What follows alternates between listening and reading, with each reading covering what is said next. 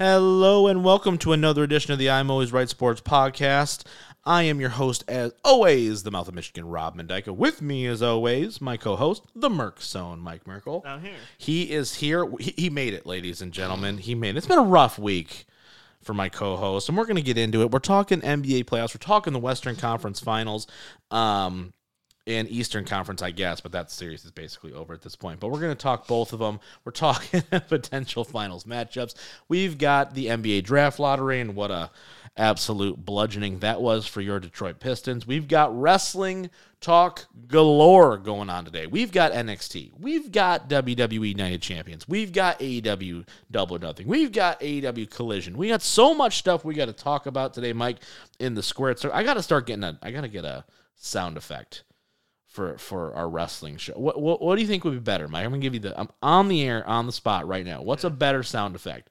Like a ding-ding ring bell or like a 1, 2, 3? What's better in your opinion? Oh, the ding-ding. The ding-ding? Just because, like, if you're like, when we're going to start talking about it, right. Then you can be like, ding-ding-ding. All right, now we're going to start. All right. Okay. All right. And then, honestly, if you want to do the 1, 2, 3 for, like, when we're done with talking about it, so that's we know true. that the segment's over. That could be it. Yeah, that's you can true. do both. Yeah.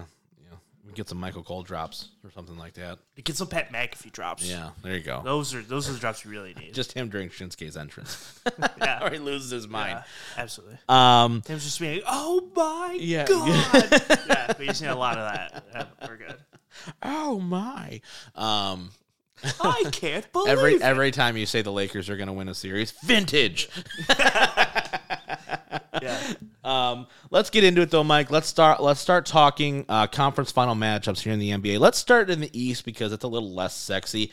First thing I want to ask you, I channeled my inner Mike Merkel this past week. I have watched every single game of both the East and West, and I have been just 8:30 start times really helping you out. Oh my God. Yeah, immensely. Because I'd watch more of the Lakers and stuff like that if they weren't on at 10:30. Like I have a job. Listen, I agree with you. Yeah, it's annoying. So at 8:30 is helping. I wish major. Honestly, if they were flipped where the West started first and the East started second, it would help me a lot because I cared a lot more about the West series. Couldn't care less about the East series. Most of the East ones I don't really care that much about outside of maybe Boston, Philly. Yeah, and so I was like, all these West ones are fun, but they're all at 10 Before o'clock. we get into the East and West matchups just for a second, I want to ask you this. I tweeted this out watching Game 2 between Miami and Boston, and I said the lack of intensity in this series makes me 100% convinced that no matter what happens in the West side, and this was before Game 3 yesterday, right? So it was a 2-0 series for Denver at the moment, right? I was like, no matter who comes out of the West, they're winning the NBA championship. Because Boston looks disinterested, and they're just like, okay, we're here. Like, we should win this, but we're not.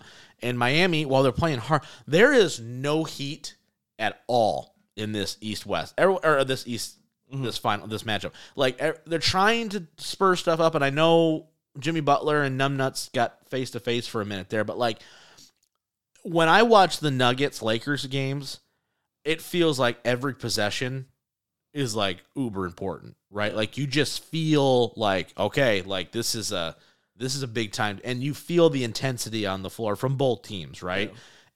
I don't get any of that from this East matchup, like at all. And I think the main reason of that is I don't think the East has a true big name superstar in it. Yeah, that to overcome. Really... I mean, Giannis kind of is, but he's already gone. Yeah, right? well, like if it was Giannis or if it was Bucks in Boston, right? I think it would get a lot more heat because it would be like, what did Giannis do yesterday? Right. Oh, how was Giannis going to? What did Jason Tatum do? Yeah, but it's very much more of, and it really hurts because the coaching is so one-sided. Oh my God, like it's like it's really 1 to 30 in terms of like head coaching, where it's like you have the best versus maybe one of the worst in the league in terms of head coaching, where it doesn't matter what the players do because Eric Spoelstra's just running circles around everything Boston can do. Yeah. I love that they showed a clip, like one of those sound bites when they're at a timeout, and it was like the second rotation for the Heat, right? So Jimmy's off and stuff, and he goes, you guys need to take this game over. He goes, we need contributions from you guys too.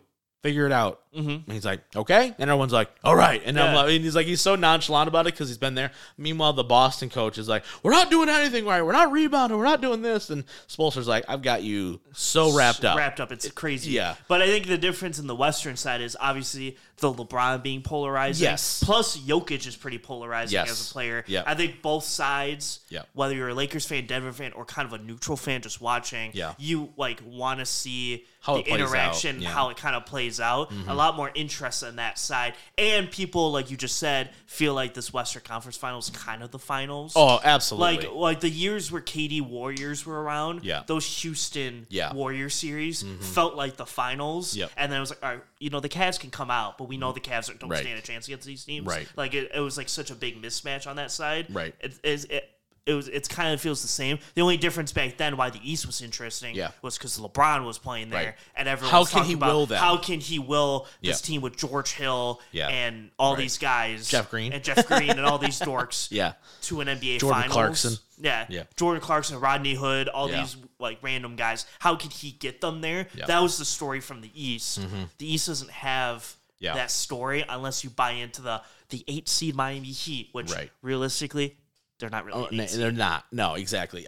They play like a 4 seed. Yeah, they're just because they don't have sexy names. They got Jimmy Butler, Bam to an extent, but after that, it's kind of like okay, they are the epitome of what the Clippers want to do. Yeah.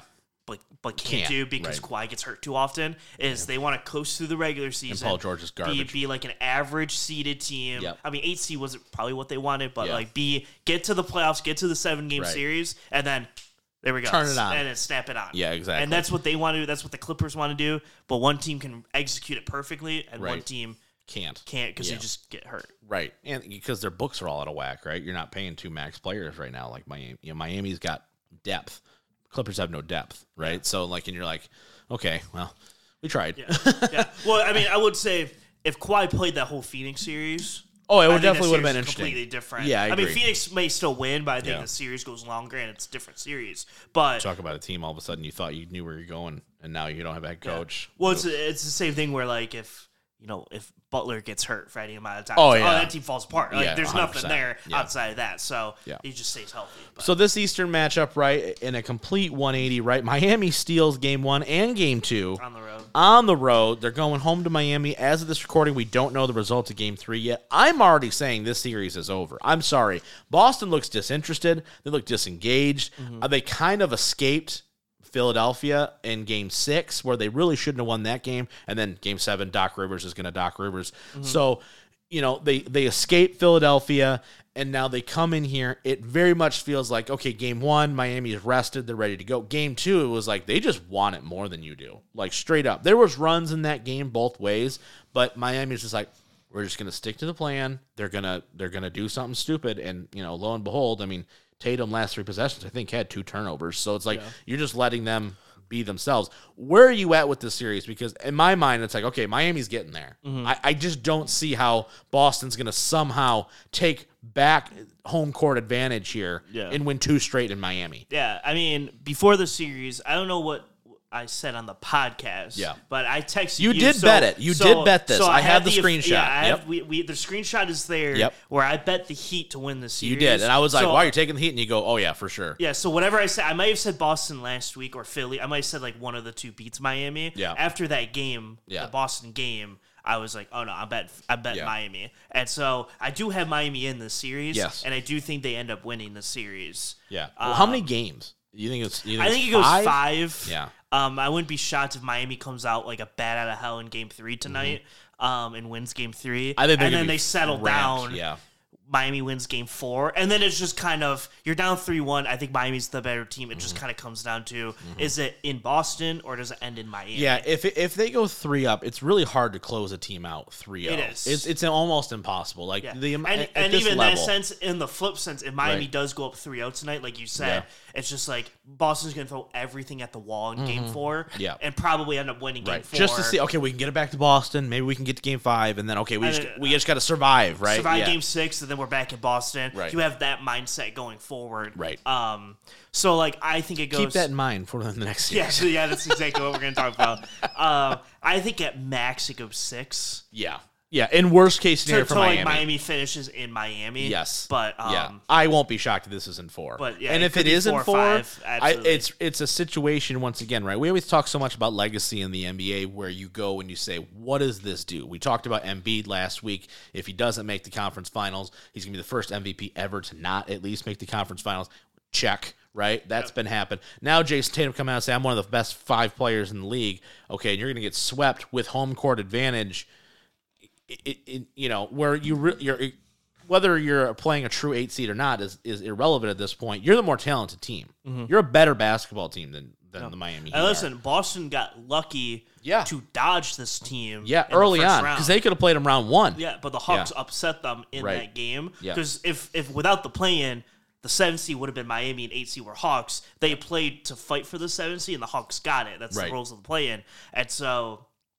If this would have played out, the series would have been playing out probably the same way, just in the first round, and that looks a lot worse in the first round than in the conference final. Absolutely, but this is a Boston team, though, right? Where it's like this was kind of your time, right? Like you really think about it. We're going to talk about the West in a second, but you're like, okay, you went to the finals last year. The Bucks get taken out round 1. Giannis gets hurt, right? Milwaukee's crumbling. Yeah. You're like, the path is there. In terms of.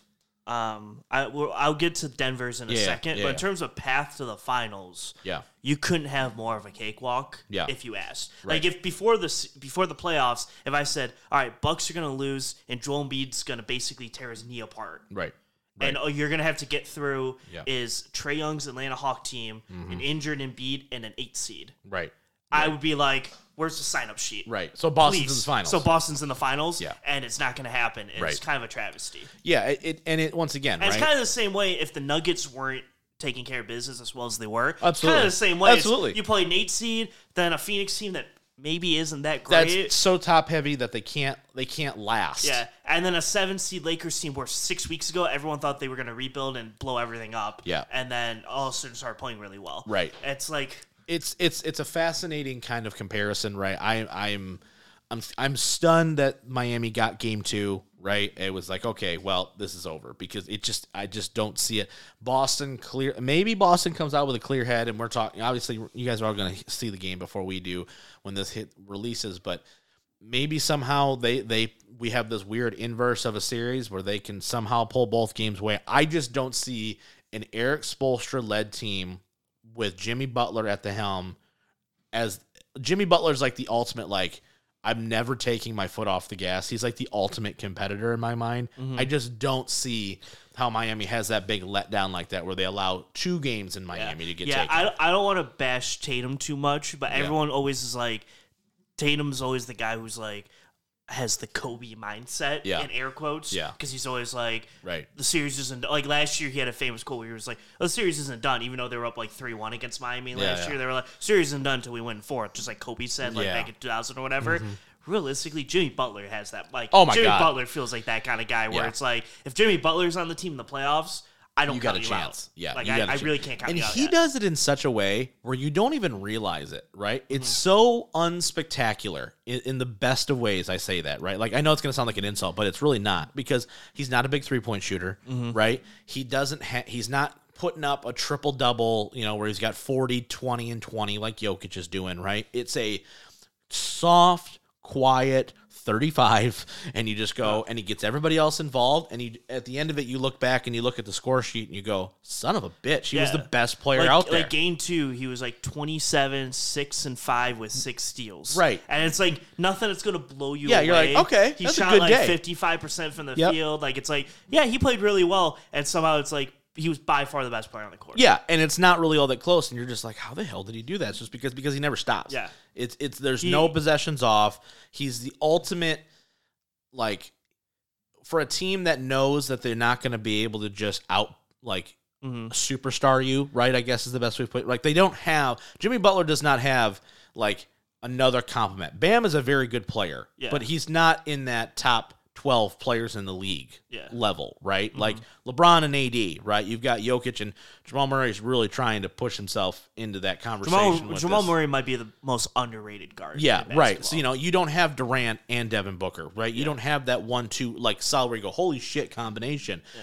And yet, he's the most like you can tell he's the leader in the locker room, and it's like, okay, Jimmy, whatever you say, buddy, whatever you want, whatever you want me to do, exactly. It just feels totally different. Is outside of Giannis, but I count Giannis as a big, not really like a forward. Yeah. Is Jimmy the best two-way forward in basketball right now? In terms of like offensive and defensive effort? He might be. He's really, listen, this is going to be their because you watched second, a lot of the playoffs this year. Yeah. And I watched like every game too. Right. It's like I don't think I've seen a forward really or a guard in that sense. Like obviously like Giannis and obviously like he is doing things that but like two-way hard defense, also doing offensive numbers. Yeah. I don't know. Like he's really in this run is really, we talked about before, right? Like, okay, outside of, when Giannis lost, we're like, okay, who wins a championship where you go, maybe he's now the best basketball player in the world, right? Jimmy Butler's really working his way up where you go, he's doing shit that no one's ever done before. Yeah. Or like it's him and Jordan. Like there's like limited shit that he's doing. He is Jordan's son. So. Yeah, that helps. He got the sneakers like in like Mike, right? He found those on the telephone. He found those on the telephone. Yeah. Just like that. Yeah. But you look at it and you're just like, he's doing things like I want to shift this a little bit to the West because we're hearing this conversation about LeBron James now, right? Where it's like Mark Jackson and these guys are like, you can't expect LeBron to guard Jokic every possession, but then also expect the same amount of putting up 30 points a night. He's like, can't do it. It's not possible, right? Yeah. He's one man and he's 40, right? Mm-hmm. Like it's just, that's a lot to ask on a guy who's played 3 extra seasons of basketball just in the playoffs, right? So he's doing that. That's what Jimmy Butler's doing. He is the best defender on his team, and he's also their biggest offensive weapon at the same time. Yeah. It's something that's truly like the generational. Only, like there's like LeBron in 2013 was able was to that do both. was like, that he was the willed best, them. Yeah, he would will teams offensively and defensively on both sides for 42 minutes. Big block, big steal, away with the dunk, and you're like, all right, well, it's over. Yeah, what are you gonna do? Yep. Like that's like I haven't seen that in a really long. Like Giannis was doing it in his run. Yes. In his finals run, he was able to big block, run down the other side, make a big dunk. Yes. He scored 50 in Game 6 to win the title. Right. Like he was doing some of that stuff, but I count him as a big because he's like 7 feet tall. Yeah, he's a true center. As a small forward or whatever you want to list him Jimmy could play shooting guard if he needed to. Yeah, but it's I think Jimmy is. He's on another world right now. He really is in so many levels. And this is a world I thought Tatum would be on. Like I thought they both would be circling the same planet. Right. And Tatum. He had that for 1 quarter against Philadelphia to keep him alive in Game 6. That's really the only thing he's done. Because Game 7, they were just like, "Well, you guys are." I mean, Joel Embiid's literally on half a leg, and Doc Rivers is like, "Don't worry, guys, I know how to handle Game 7." Look at my last 7. Terrible, just terrible. All losses. Good thing you won that title in 2007. Oh my God. That'd be awkward. 2008. 2008, yeah. Let's shift focus. Let's go to the other side of the bracket. Mike, your LA Lakers are down 3-0 to the Denver Nuggets. Game 4, obviously, Monday. So by the time you guys hear this, we'll be prepping for that one. Be prepping. Yep, that'll be a good one. I almost called you on for Game 2. I was like, you want to come over and watch Game 2? But I was like, nah, I'm going to let him do his thing and hope to God. But 3-0 right now. Game 4 in LA. What a series. Like I said, I made it a point to watch all these games so I could come in here with a fresh point of view and not just talking in generalities and let Mike do all the hard work here. But I've been fascinated by the series. I think it comes down to a couple things. I just think that the Lakers, every time the Lakers feel like they found something out, the Nuggets are able to go, okay, but we can win like this. Mm-hmm. Okay, we're going to run it through Jokic in Game 1. Okay, we're going to try to stop Jokic. Okay, well, now it's going to be Jamal Murray. Okay, now we're going to stop Jamal Murray. Okay, well, now we're going to go back to Jokic, and then, Jokic is in foul trouble. Okay, but now we're going to have Michael Porter Jr. and Contavious Caldwell Pope shoot the lights out. It just feels like whatever chess move Darvin Ham tries to play, not even necessarily that like Malone is doing better. He just goes, I have more than you. Like, I've just got an extra reserve of stuff that Darvin Ham doesn't have. I've got that extra card to play that you don't have. Yeah, there's like a term of like the deck of cards and how many cards you have in your deck. Right. And I think Darvin Ham is playing war with like 12 cards. Yeah. And like he has some good cards. Yeah, like, every once in a while he's got that ace. He's got the ace that can kind of beat anything that you have. Mm-hmm. But Mike Malone has, 30 cards. Yeah. And so it's just like every time for every ace you have, Mike Malone has 2 or 3 aces. Well, not that it's not even that. It's more of like, okay, I've got 2 aces. I've got AD and I've got LeBron, right? Those are the 2 that I have to rely on, and we'll get to those guys in a second. But then I've got a 6, a 5, and a 9, and then you've got a Contavious Caldwell-Pope. Okay, well, he's a 10. Yeah. Okay, I got a Michael Porter Jr. Okay, well, he's a jack sometimes, right? Like in card terms, right? Like it's like I'm not supremely better. They're than not you, all aces, but I've got more than just what you have. Yes. Yeah. And when they match up against each other, it's like shit. Yeah, it's like you have a 6 out there, or a 7 or 8, and you're like, that's a pretty good card. Then he plays the 9, which is like KCP. You go. Yeah, Hachimura's playing as a 10. Yeah, but here's my jack. Yeah, right. Here's Contavious Caldwell, or here's Murray playing at an ungodly level for basically a whole game in between 2 games. It was weird. Yeah. Great second half in game 2. Great first half. Fell off a cliff in the second half. Yeah. But let's focus here. I want to start with the Nuggets because I don't want Michael Malone to yell at me like he did the rest of the media. We're only talking about the Lakers. What did you hear those comments? Yes, I did. Okay. Yeah. I'm just shocked that like he's angry about that. Yeah, he's like, we won game 1, and then Jokic is like, I love it, and I'm like, maybe follow that track. Yeah, I was like, I would want them to never. I would be like, just like whatever we do nothing wrong. If I'm him, I go, why are you trying to upset the apple cart? Why are you trying to get people motivated and shit? Like you're winning. Just go with it. Talk shit next year after you won the title. Yeah, like I don't like the last thing Mike Malone wants is to have that quote that Klay Thompson said. Oh my god! In 2016, where he was like, "Yeah, like I just think LeBron's soft," and then someone tells LeBron, and then he goes, "All right, bet." Yeah, and then like you get an avalanche of LeBron and AD. That's not what you want. Like, no, thank you. Just like stay calm. Once you win the series, then talk as much shit as you want. But LeBron's like, I don't want to say I'm full in take integrity. So you did see what Dylan Brooks did, right? Yeah. And how that went out. He's gonna go play in China next year. Yeah, he got him kicked out of the league. Remember what Draymond was saying? Yeah.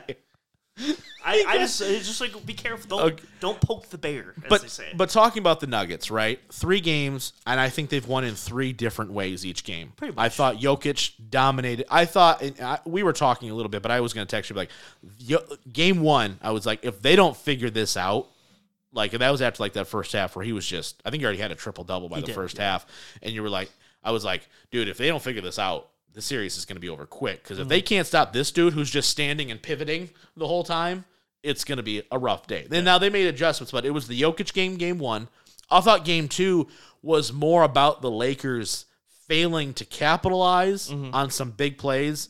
I know everybody wants to talk about LeBron's muff dunk, but I think that is more of a microcosm of that game, right? Where you go, you're just a little off, right? And then game 3, I don't think they necessarily came out with the great urgency, but they take the lead. And once again, I think it's a result of Denver finding ways to win in a spot where you go, okay, Murray's gone cold in the second half. Jokic is in foul trouble. But like we said, we've got these jacks, 10s, and 9s to follow up to keep us afloat, where Austin Reeves can only hit so many threes. Hachimura can only make so many plays. And I just don't have enough ammunition to keep up with this, and then Jokic in the 4th goes, okay, I'm good now. I'm not really in foul trouble anymore based on the time frame. I'm going to take over and dominate you again. Give me where you're at with the Nuggets and their game plan. I sense that like Jokic has like 32 minutes of like unstoppable basketball, and once he gets out of that, it's very because he was doable. Not good in that first 3 quarters. And what I mean by that, like you said, is he played that first 3 quarters, played like 28, 30 minutes, ungodly. Yeah. That 4th quarter went 0 for 2, 2 turnovers, and like an assist. Right. Not very good. Right. Same thing with game 2. Game 2, the first 3 quarters, really good. 4th quarter. The 3rd game, he gets into foul trouble, conserves energy to the 4th, and goes, I'm going to take over this 4th quarter. So instead of having a 30-point triple-double to nothing, he had, 15, 5, and 5, ends with 25, 9, and 9 or something in the 4th quarter. Exactly. That's kind of the thing is they just have to figure out. They have to. It's almost weird because you want to get Jokic into foul trouble, but you kind of don't. Yeah, because you'd rather him play well throughout the whole game and then let him just kind of figure himself. You want him to die out in the end because the Lakers don't have the stamina to really get through games anymore. No, like they have a lot of older guys on that team where it's like you hit that 4th quarter. It's like if we don't have a good lead here. it's kind of hard to like finish some of these games. Yeah. So when Jokic comes on the court off a point 26 minutes through the first 3 quarters, and LeBron and AD are at 38 minutes at that point, Jokic is like, I'm just going to kill you guys because I'm fresh. I think game 2 was so huge for Denver from a mental perspective. It was. Even though they're at home, right? You gave the Lakers plan out to the world, and you were like, look, they're not going to win game 1. It's just not going to happen. You go, because LeBron's going to figure them out. Game 2, they're going to steal game 2. That's the goal. And they go back to LA, win games 2 and 3, lose in game 5, win in game 6. That's the way that was the play. That's right? how you win. Exactly. Game 2 for me, based on your thinking, because I thought you were spot on, I go, this is ginormous. And I know it's only game 2, and they're even up, and I go, if you're Denver, this is a must-win basketball game for you. You have to maintain here, because if you don't win game 2, all the momentum going back into LA, and now you've shown the blueprint of how you lose, it's over. Because now is when they're going to execute at a different level. The fact that they were able to escape game, because I really did. Jamal Murray going crazy, good for you. They escaped game 2. They really did. That was the Lakers' game to win, and they blew it. They couldn't close out. Game 3, you can say what you want. I don't really think the Lakers were ever really like in it. I mean, they took the lead, but I didn't really feel like, I feel like they're just never going to be able to close it out. Game 2 was the game, in my mind, where I go, that this Denver team this year is not going to allow LeBron James and the LeBron James formula to work. They're just not going to allow it. Is that what you kind of took from it? Yeah. Because that's where I was like, this is the game right here. Yeah, and I think like LeBron passes out all this stuff like I did on the show, where like the first 2 series was, if we can steal game 1, we'll obviously lose game 2 because no one ever wins both unless you're Miami. And then you win your home games. Yeah. That was the plan for the Warriors and the Memphis. Was split 1 and 2, and then you win your home games. That's how, and LeBron's been pathing that out.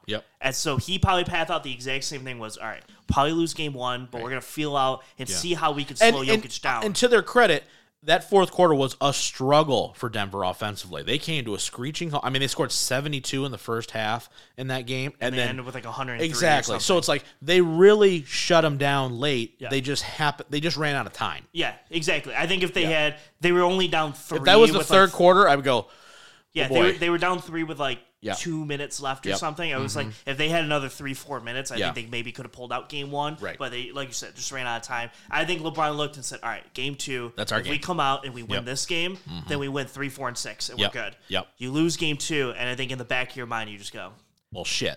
Because now you're forcing game 7 probably, right? Because then you win, have to almost, because like in hindsight you go, okay, then you win game 3 and 4, right? And Nick Wright coming out, right? What are the odds that you're going to win 4 in a row against Denver? Probably not, right? So then you're going to lose game 5, win game 6 at home, and you have to win game 7 in Denver, right? Not the best case. Rather have won game 2 than and game Nick 7. Wright, I check in on him anytime there's a playoff series for really LeBron fun. because I always just like to see how he reacts. And I don't know how Nick Wright got famous, but I need to follow that career path and just make inflammatory remarks. But it's fine. But he's like, good on them for winning 2. Good thing it'll be 2-2 going back to Denver, which leads me now to game 3, right? Give me your thoughts on game 3, because I thought this was the game where I go, okay, if Denver can somehow steal game 3, this is probably not. It's probably over, right? In a lot of ways. I'm never, like Tom Brady, I'm never going to say it's over until the guy's dead. I won't say it's over, but it's not looking great. It's not looking great, right? No. But the fact that they were able to go in and steal game 3, I just felt like it really was a point of like, it just feels like it's Denver's time. That's what it feels like to me. Not like this Laker team is this all-time great Laker team, but like it definitely feels like they are built in this moment to beat this team right here, right now, and it doesn't feel like there's anything they can do about it. Yeah, I was like going in, like I didn't really think they should have beat the Warriors, and they did. I just think they had a better game plan for the Warriors. Memphis, I don't know, the people who thought Memphis would win, I thought were crazy. No, come on. I was like, come on. But the Warriors won, I definitely understood like the reason to pick the Warriors. I picked the Lakers out of like pure optimism of you have LeBron and AD and they could figure it out. And AD, to his credit, was probably the best player in the playoffs from both conferences. He was playing out of his mind. Pretty much up to that point. Him and Jokic and Jimmy Butler are probably the top 3 for players. Sure. to the Denver's credit, Lakers just can't figure out Jokic. No, and as a credit to Jokic. In the big moments, right? In the big moments, Jokic just comes out and he either makes the right pass. Yep. He shoots well. He went 3 for 3 in game 1 from 3, which is huge. Yep. Like, credit to Jokic, like I gave credit to Luka last year. It's just one of those guys where it's like sometimes those playoff guys you just can't figure out. Yep. Luka, people can't figure out in the playoffs, and Jokic, you can't really figure out at this point. And I think too, you made a great point last week where you go, and because I was trying to compare the AD Jokic matchup, right? And I was like, that's the matchup to watch. And you went, I agree with you, but you go, the real matchup is Jamal Murray and whoever the Lakers can bring in as their second option, whether it's LeBron or whoever. Or Austin. Jamal Murray has been their catalyst when Jokic has slowed, right? Like, was not great in game 1. He was okay, right? Game 2, couldn't hit anything. Fourth quarter, comes out, like a bat out of hell. And then obviously started game 3. He's the guy where when the Lakers are like, shit, we just got anybody but Jokic, he goes, okay, so me then. Yeah. Like 100%. Jamal Murray gives me the Klay Thompson to the Steph Curry vibe. Yeah. Where you double team Steph, you think you got Steph beat, and then you get like that game 6 Klay where he makes 4 threes in a row, and you go, now we have to get this guy too. Right. Like he's that. So now Curry's one-on-one. Yeah. So now we have to go guard Klay. So then you can't double Curry, and that's when Curry starts going again. You go, we can't stop both guys. It's impossible. Right. Like Jokic is so dominant inside. The second you're like, all right, we're gonna double team him with Hachimura and AD. Now Jamal Murray's like, all right, one-on-one with D'Angelo Russell, one-on-one and Austin Reeves. Sure, all day long. And where do you think the biggest problem with the Lakers is right now? Right, I mean, giving you just the overall summary for those of you who haven't watched these games, but like AD game 1 phenomenal. I thought he played a great game. Just Jokic played better. There's not really much to say. Game 2 super inefficient. Game 3 kind of in between. Right, I think overall. LeBron not shooting the basketball well at all right now, right? But they're getting key contributions, right? Hachimura playing really good. Austin Reeves is playing out of his mind, by the way. Great White Hope, I can't even, right? Schroeder, I think, is playing great defensively. D'Angelo Russell couldn't have played worse in this series. Sorry, it's just not going well for you. What is the problem with this Lakers team? Like, where are they faltering? Is it AD? Because everybody wants to go to the stars, right? Okay, what's wrong with LeBron? Everyone's calling LeBron old because he missed a dunk. I'm like, he could just have sweaty hands. It's okay, like it happens. Everybody misses a dunk every once in a while. Is it LeBron's inefficiency when he needs to be the guy? Because we still see it. We see those drives to the hole, and you go, just get out of the way. It's going to happen whether you want to or not.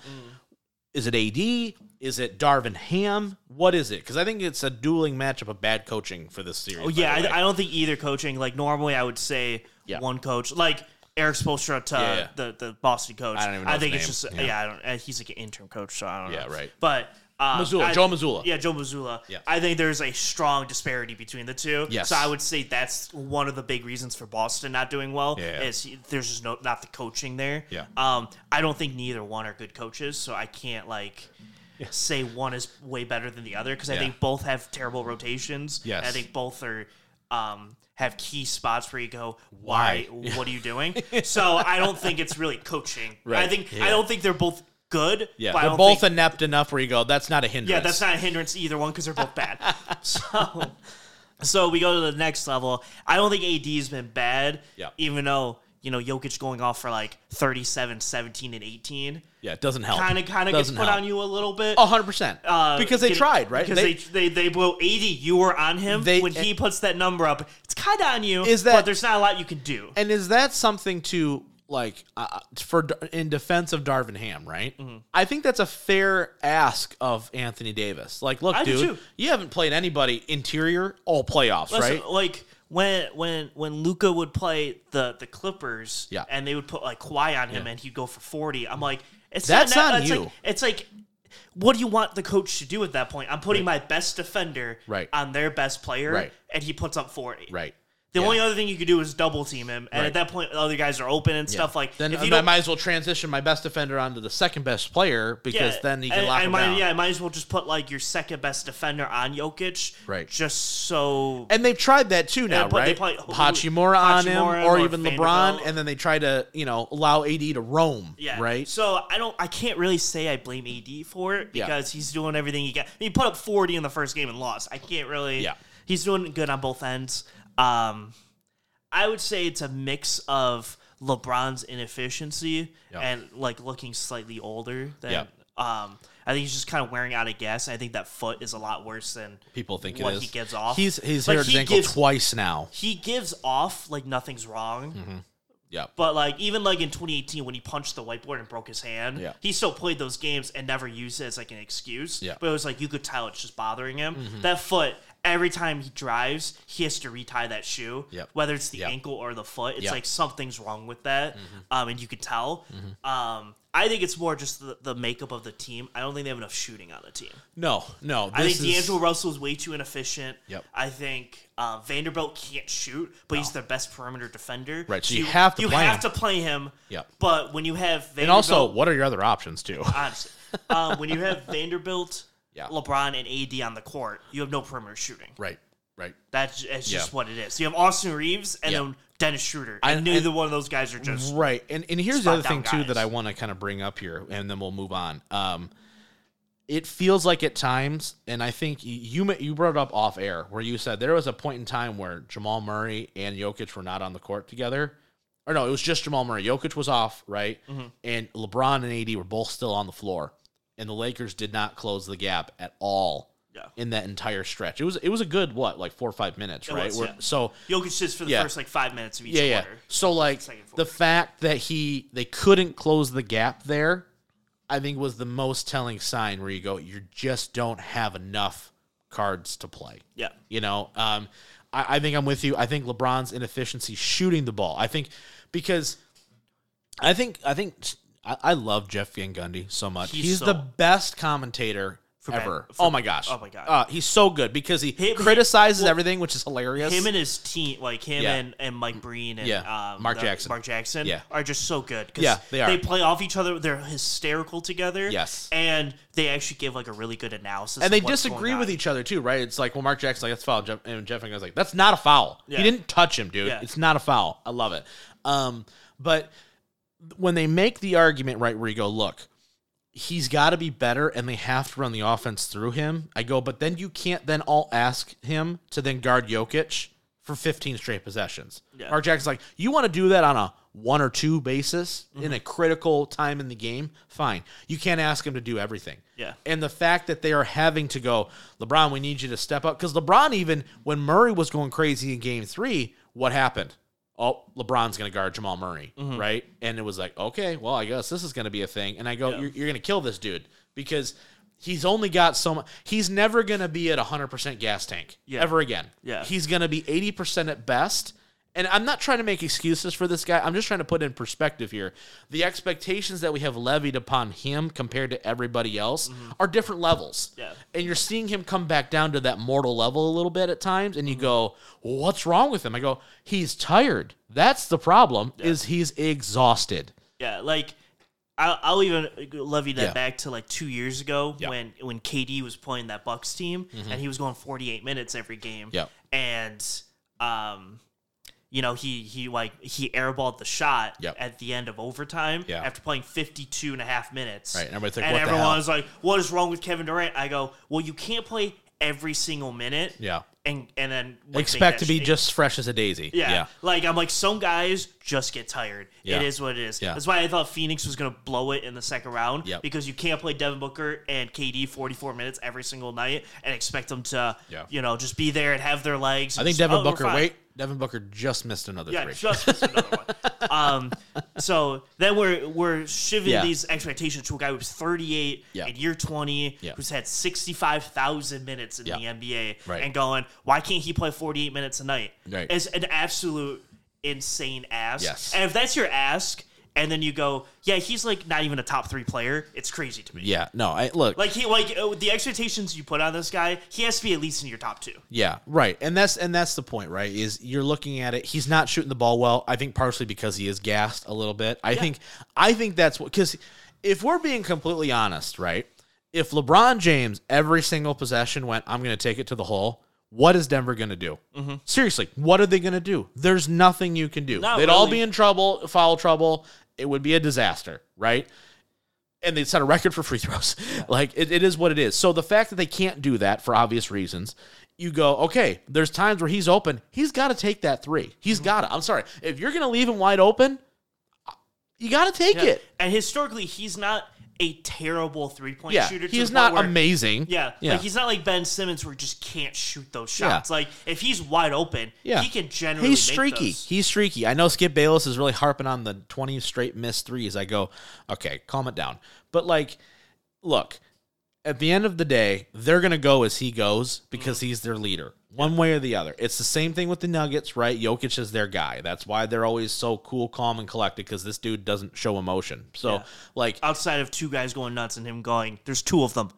What are you doing? Yeah, right. That's exactly. That's the only other time. It just feels like you're doubled with, they've got too much stuff to throw at me where I can't cover it all the time, coupled by the fact that I'm dealing with a guy who's maybe not at 100%, and I've got several starters or key members of my rotation who do one thing really well, right? Like, D'Angelo Russell is supposed to be a scorer. He isn't scoring, and he ain't guarding worth a shit, right? What's the other guy you said? Hamilton? Is that his name, right? The forward, that's their press perimeter shooter. What's his last name? Oh, Vanderbilt. Vanderbilt. Sorry, I don't know why I was thinking Hamilton. Yeah. Can't shoot a lick, right? That 3-pointer, they went, go ahead. I dare you, right? Austin Reeves, not a great defender, good spark plug guy. They just don't have piece-for-piece matching. It needed to be AD to outplay Jokic, and it's not happening, and to kind of bring everything else alive. And Darvin Ham's like, well, that's not happening. So here we go. Yep. You know, it's interesting. Prediction for the series is in 4, 5.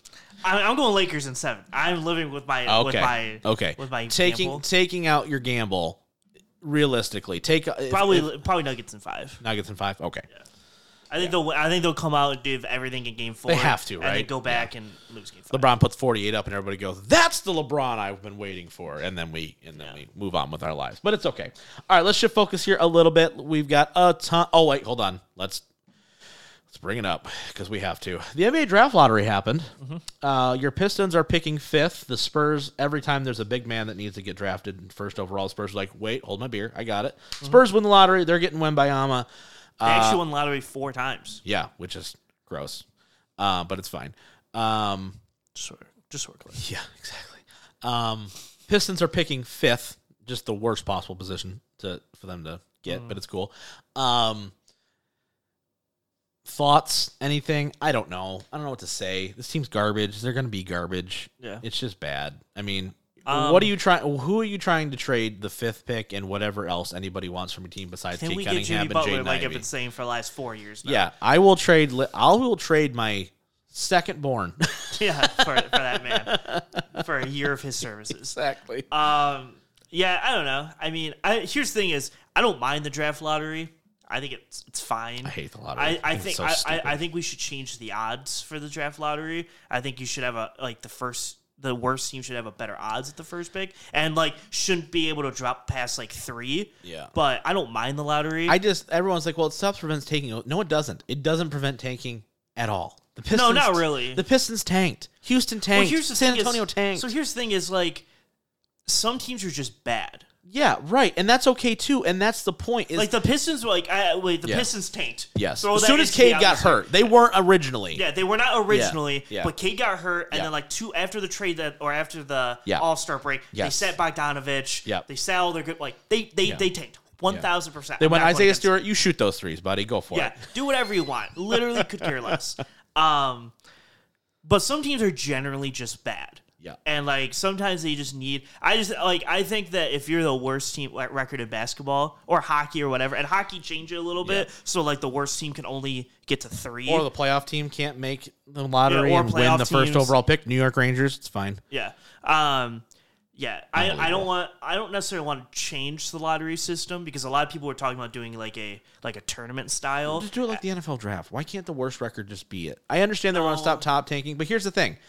If you want this whole new CBA is about dispersing the best players to all these other teams, right? So we don't have these super teams anymore.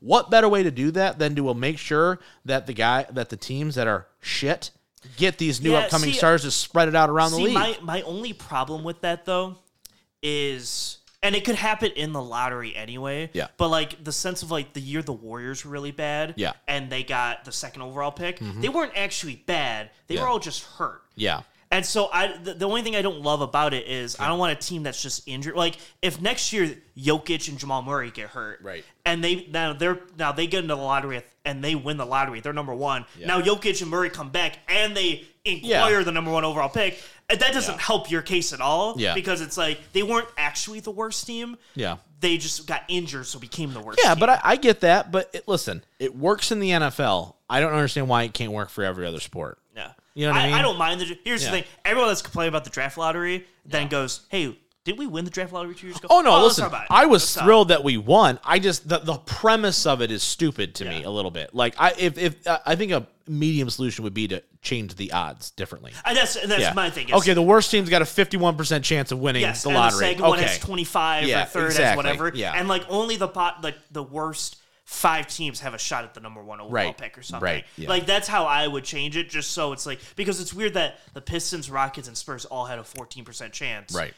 And it's like 1, 2. It's like, but like one's worse than the other. Exactly. So shouldn't the one get like a higher shot? Yeah. And then it's like it's weird because the Pistons had a 52% chance of getting the 5th pick. Right. Like you had a high chance of getting the 5th pick. Yeah. Right. Like how's that work? Which makes like no sense to me. But they lost 7 times basically. I wish they would just change the odds. Yeah. I don't mind the system. Yeah. And I don't want a tournament system. Oh God, no. People were trying to argue putting all the lottery teams in a tournament. And went like this year Dallas would have won the tournament. Yeah, exactly. So because they weren't actually bad. Yeah. They just like kind of tanked at the end, honestly. Yeah. So if you tank and then Luka goes crazy against all the bad teams and gets the number one overall pick, that's the worst thing for you. Correct. I mean, it's probably good for the league to have Wemby and Luka together, but it's bad. Still not sold on this Wembanyama guy, but it's fine. I'm not either. I'm kind of like, I wish we would have got like the second or third pick. Yeah. Because I would have liked like Brandon Miller. Just trade everybody. Get better players, please. For the love of God.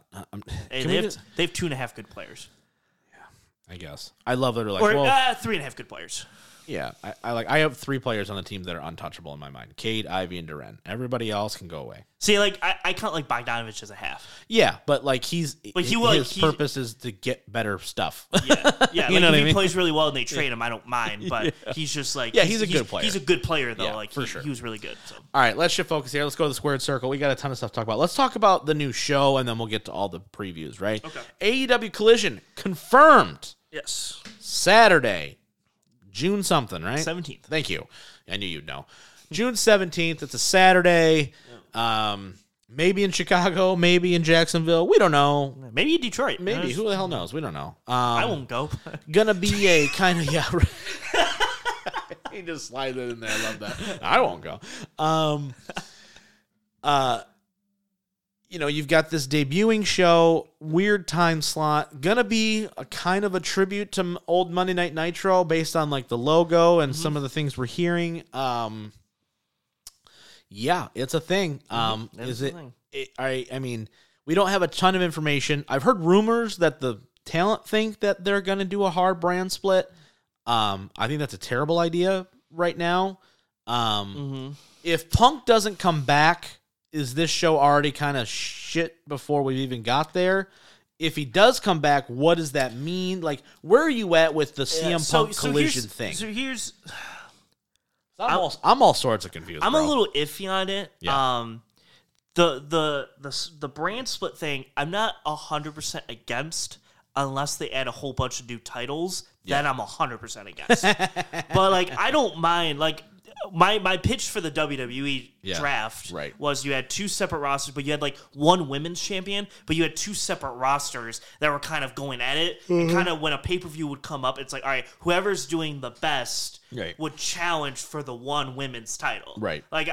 So I wouldn't mind having two separate like tag divisions of like 8 teams, and they're all kind of going through each other, and like, okay, we think we're the best tag team, we're gonna challenge you. So then the tag champs go to that show for that week, right? Challenge them, they lose. All right, now we're gonna go back to Dynamite. I don't mind champions going back and forth on shows, but having like Miro on one show and you know, this guy on this show, because then if I'm gonna go buy tickets, I'm like, all right, if I buy a ticket for Collision, I know Punk, Miro, Thunder Rosa are all gonna be on this show. And I know the Elite and Blackpool Combat Club are on this show, so I know if I can only buy one ticket, I know which one I'm going to. Yeah, the one the Elite are on, but it doesn't matter. So, I'm interested to see how they do it. I don't really care.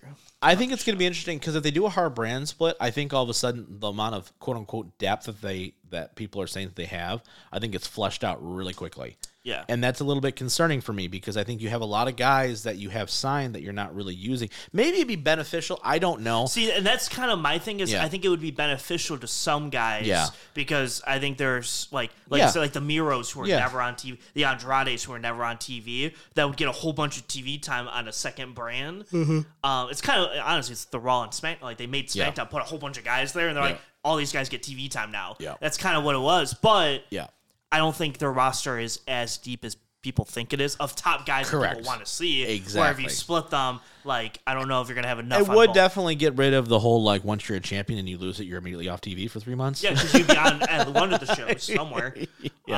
I'm fascinated by it. I'm really interested to see how it does. I'll probably try to tune in the first couple because I'm sure they're going to try to load them as much as possible. I just don't think CM Punk is enough for this. Like, I get it. He moves the needle, and that's fine. But there's only so many times I can hear the same promo about blah, blah, blah, and before we go into a match where it's just okay, and then you're just rolling with it. I don't know. I just don't know how it's going to work. Like, I don't know if you can ever put the world title on Punk again. I just don't know. There's so much repairing that would need to be done where you're going to go, I'm not putting him over. Screw that guy. I'm not. Why would? And if you're Tony, why would I? Why would I give this guy who made me look like a jackass, give him my world championship again? Yeah, and here's the thing. Maybe it's a chance to elevate, like, the TNT title. Maybe.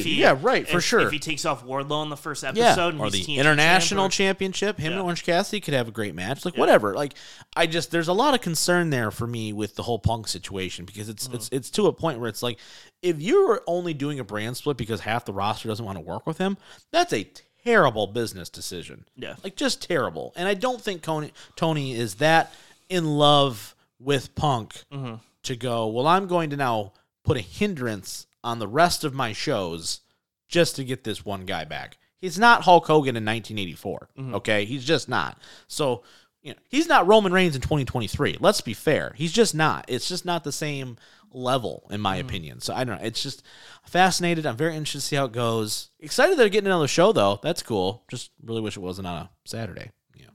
Yeah, it is what it is. All right, let's shift focus. I mean, how many days is it really going to be on a Saturday, though? That's true. Like, you're going to compete against not directly with UFC pay-per-views, but like WWE pay-per-views are on Saturdays now. Yeah. Like, how many times are they going to move up the time slots? Yeah, you're going to watch Collision, or you're going to watch SummerSlam. Exactly. That's not. But here's the thing: they're going to move up. Yeah, right. So they're going to do Collision, or move back because they're preempted by a Big Bang Theory or something. That's a show that everyone hates, but just gets ratings galore. I love Big Bang. It's great. I dig it. A lot of people hate Big Bang Theory. I watch Big Bang reruns all the time because it's just like, it's on. It's good. It's funny. It's like Friends. It's great. There's like 20-minute episodes, and especially the first like 8 seasons are pretty funny. Yeah, they're good until they all start getting good looking, and then it sucks. But like before that. That is true. Yeah. Once they're all kind of attractive, you're like, you guys aren't nerds anymore. Yeah, exactly. Like, stop. All right, let's shift focus. We've got a ton of events to go over. We're going to try to speed walk through NXT because nobody gives a shit about this show, including us truly, but we're going to do it anyway for each and every one of you. And while Mike's pulling that up, I want to say thank you once again to Craft Felon Craft Jerky, Righteous Felon Beef Jerky. So excited to have them as a sponsor for the show. Righteous Felon, they just sent us another gift box, Mike, by the way, of some goodies. So make sure you take some of those before you head out today. But Righteous Felon Beef Jerky, I'm digging their products. I love it. We've ordered from them a couple times before. Really appreciate it. Use our code ALWAYSRIGHT for 15% off all Righteous Felon products. So really appreciate them sponsoring the show. Mike, do you have the NXT, what is it called? Battleground. Battleground. Thank you. I was going to say Roadblock, but it's close enough. It's close enough. It's fine. It's one of them. It's something. Yeah. It's going to be a wrestling show, we think.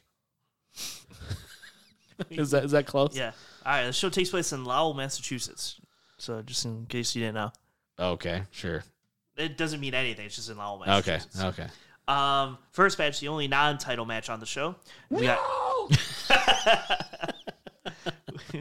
got Ilya Dragunov taking on Dijak in a last man standing match.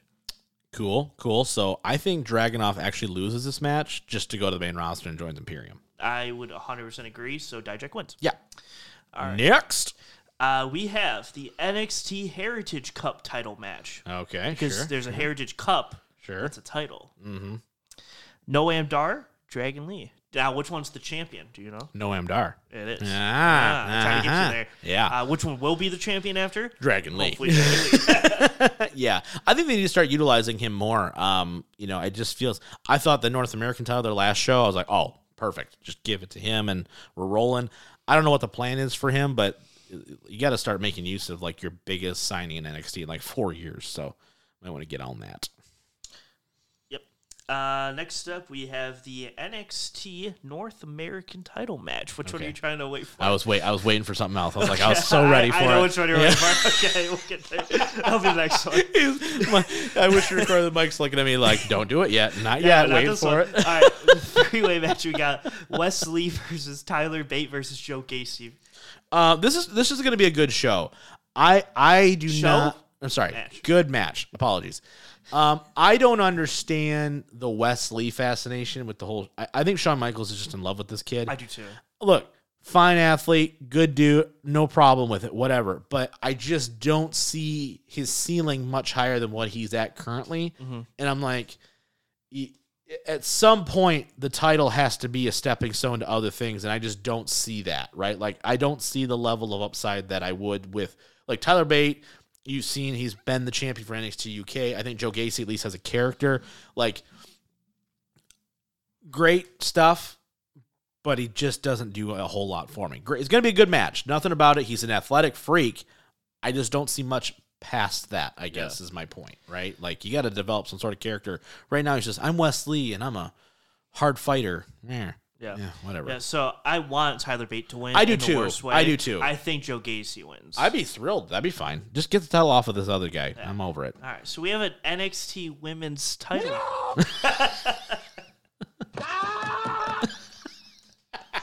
Yeah. All right. So we don't know who's actually in the finals of this match yet. Yeah. But so we know. So we have. So we're gonna do the two semifinals, and we'll get to there. Okay. So. Roxanne Perez is who's the former champion at one point and then got stripped and then lost. Okay, sure. Roxanne Perez is taking on Tiffany Stratton on one side. Okay. And then Cora Jade is taking on Laya Valkyrie on the other side. So Cora Jade's winning this first side because I don't know who this other chick is. I would assume it's going to be Tiffany Stratton on the other side. I would say that, but I almost feel like it's going to be Roxanne because they had a feud previously, former partners, right? Former NXT Women's Tag Champs. I know, hard to miss. I can't believe we missed that. But because they're both heels too, I think it's a weird combination with Stratton and Jade, right? Sure. I was honestly hoping this would just be a fatal 4-way. That way you then could bring all four in, and then you go, okay, it's a little more of a pick'em. It might end up being a 4-way. Yeah, I mean, honestly, either way, it's I don't care. Yeah. Like it's just whatever. Sure. The one thing I was confused on isn't it like the week before they did the draft, they did that 3-way women's match? Where they had what's her face win. Indy Hartwell won the ladder match at their last takeover. Yes. Right? Hurt her ankle, but was still able to go. They were going to pull an audible mid-match and have Tiffany Stratton win the title in that triple threat, but then she told them, no, I'm okay, I can finish the match, and went back to the original finish. Then, for whatever reason, though, decided to draft her so that she had to vacate it anyway. So why not just make the freaking title change? Yeah, that was yes. Very confusing. And at the end of the day, you could just had the blonde chick with the title, and then this whole tournament wouldn't matter. You could just had her fight like Roxanne Perez. Exactly. Okay, cool. Yeah. Sure. We'll have Cora Jade is kind of cool. Yeah, I'm gonna go with that. I'll take Cora Jade sure. in this one. Yeah. Just because I don't think Roxanne Perez will win it again right now. Yeah, it doesn't make a lot of sense too. Main event time: Carmelo Hayes, Braun Breaker for the 9th time. Okay, it's. My God, it's happening.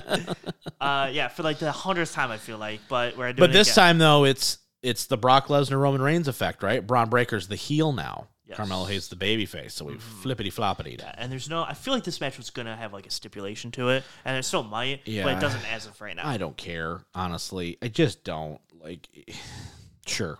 I mean, Carmelo's gonna win. Yeah, Carmelo's gonna retain. Yes, sorry. I guess we should actually give a prediction.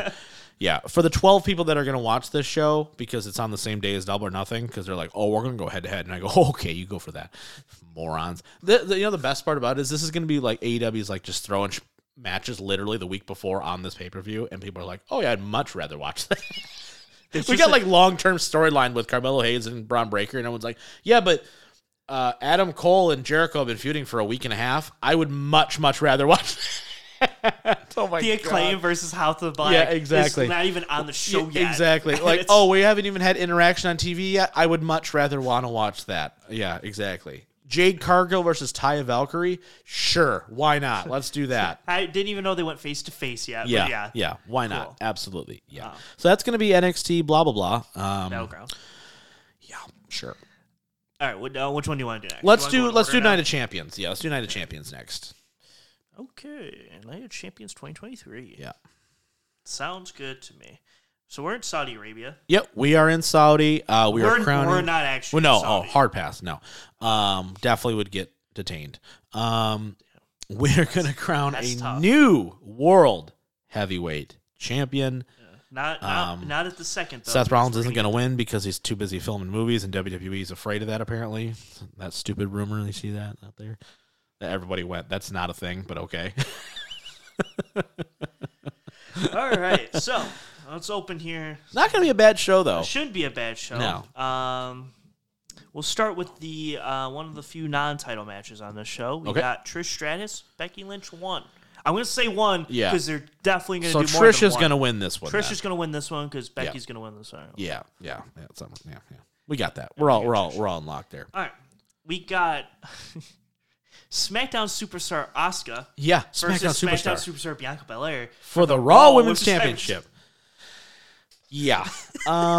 I would like to say Asuka, quite frankly, just because I feel like Bianca's been champion forever, but I don't necessarily know if the heel is going to go over in Saudi. I have no idea who wins this match. Like, legitimately, I have no idea. Yeah, because they haven't done the title swaps, these things. So I'm like, okay, since they're not doing that, are we just going to have her lose at some point, and then Asuka's going to go to Raw, or then we're going to do a swap? Because I don't see Rhea losing her title anytime soon either. So I'm like, I don't understand what they're doing. Yeah. Unless they need to change them. Stop calling them Raw and SmackDown championships and call them, one's the WWE Women's Champion, the other one is the World Heavyweight Women's Champion, like they used to do with the WWE and the World titles.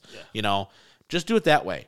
That way you have a distinction, then it doesn't matter. Yeah. There's no show distinction. Or when they did the draft, you could have just been like, hey, you're a SmackDown champion. Yeah. You're on SmackDown. No shit. Yeah, exactly. They're already exempt from the draft. They're just here. Yeah. Or like Roman gets drafted, so it's like, okay, the World Heavyweight, it's like... No shit. Doesn't that just make sense? When you draft the IC champion, the US champion just goes to the other show automatically. Wouldn't that just make sense?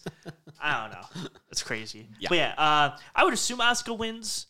I feel like everyone's kind of officially down on the Bianca title reign. I don't know. She's had good matches the entire time. It's just like it feels like the Roman effect a lot earlier, obviously, but it's just like I'm kind of just like... Well, she's not getting a lot of TV time, right? And they're not taking the time to build. Like, the Roman effect was delayed because you had good stories, right? Yes, building up to it. You're not getting any of that. Asuka just came out and challenged her in a week, and you go, oh, I guess this is the match. And I go, okay, I guess. And what I mean for the Roman one is up until Mania, everyone was all in on the Roman train, but I think after Mania, everyone's like... And we're still going. I'm pretty okay with him losing the titles now, and I'm not going to bitch, unless depending on who it's to. Well, I'll definitely bitch if it's to certain people. Yeah, but like if like Cody takes it anytime... Yeah. Totally cool with it. Correct. I don't think anyone's going to bitch or complain with him losing the title. She's been champ for over a year. I just don't know if I think everyone's ready for Bianca to lose this title and go on to even honestly, if you want to do her and Rhea or something, like go on to something bigger or better. Absolutely. For sure. Than just this. I agree. So I think Asuka should win. Yeah. I didn't think she should win at Mania because I still am going to hold out hope that they're going to do this whole undefeated at WrestleMania bit with Bianca. Could be. But who knows? I think Asuka wins this one. Sure. interesting one. We got Mustafa Ali taking on Gunther. My God! Okay, it's happening. No, terrible. Gunther's going to throw that man into the 5th row, and I'm going to laugh. Okay. He's going to make Mustafa Ali look amazing, by the way. This match is going to be low-key one of those where you go, can Mustafa Ali, do stuff? And then you go, no, it's Gunther. It's 100% Gunther. Okay, Gunther destroys him. Sure. I think Mustafa Ali fights back. I think he fights back, and it's going to be like, oh, maybe. If I'm going to put it this way. You want to ruin this show for me before the show's even over? Have Gunther lose the Intercontinental Championship to this Duke. No, thank you. No way. Hard pass. Don't do it. Don't you say it. Listen, I know, and I think we're in lockstep. We want to see him become a world title contender / be the world champion. Totally cool with that. Not to this guy. Nope, not happening. Sorry. Give it to Shinsuke. Give it to somebody else that you're also in lockstep trying to build. That's fine. Don't give it to this dude. Yeah, well, where's Drew at? Bring his ass back out here. They hurt me enough at Mania. I think they can hurt you here too. Shut up. You picking Mustafa Ali here? Yes. Oh my goodness. Just go against you. Yeah, just because I want you to feel the pain. I felt the pain. I was very upset after Mania. Okay, I was very upset. I was trying to figure out how to reconcile it. All right. No. Have we reconciled it yet? Not really. Okay, cool. It's fine. Just around the same page. Yeah. Lesnar, Cody Rhodes 2. How do you think this one's going to go? I have no idea, low-key. I literally no idea. I really don't, because I don't know, are they going to try to go to Money in the Bank? Is Cody going to be in Money in the Bank? Is it... So the early things I've heard is they have plans for Cody against someone else. Yeah. At Money in the Bank? No, at SummerSlam. Roman? No, not Roman. And then... I've been hearing... Okay. So I heard that tag match that you're talking about for SummerSlam is supposed to take Money in the Bank now. Yes. But here's the thing is, I've been hearing... that Roman's supposed to hold the title past Mania 40. No. That can't happen. It can't. There's no way. It can't happen. That's what I've been hearing on the rumor mill. I don't know, but I've got an idea for SummerSlam that I want to run by you, but let's get through this card first. Okay. It doesn't include Cody for the title. That makes me sad. I know it does. But no, I think it helps. What I'm saying though, I think the rumor thing I heard was they wanted to do Cody and Bray for SummerSlam. Oh God! And the problem is they don't know if Bray's going to be ready. Yeah. So I think he's going to be in Money in the Bank.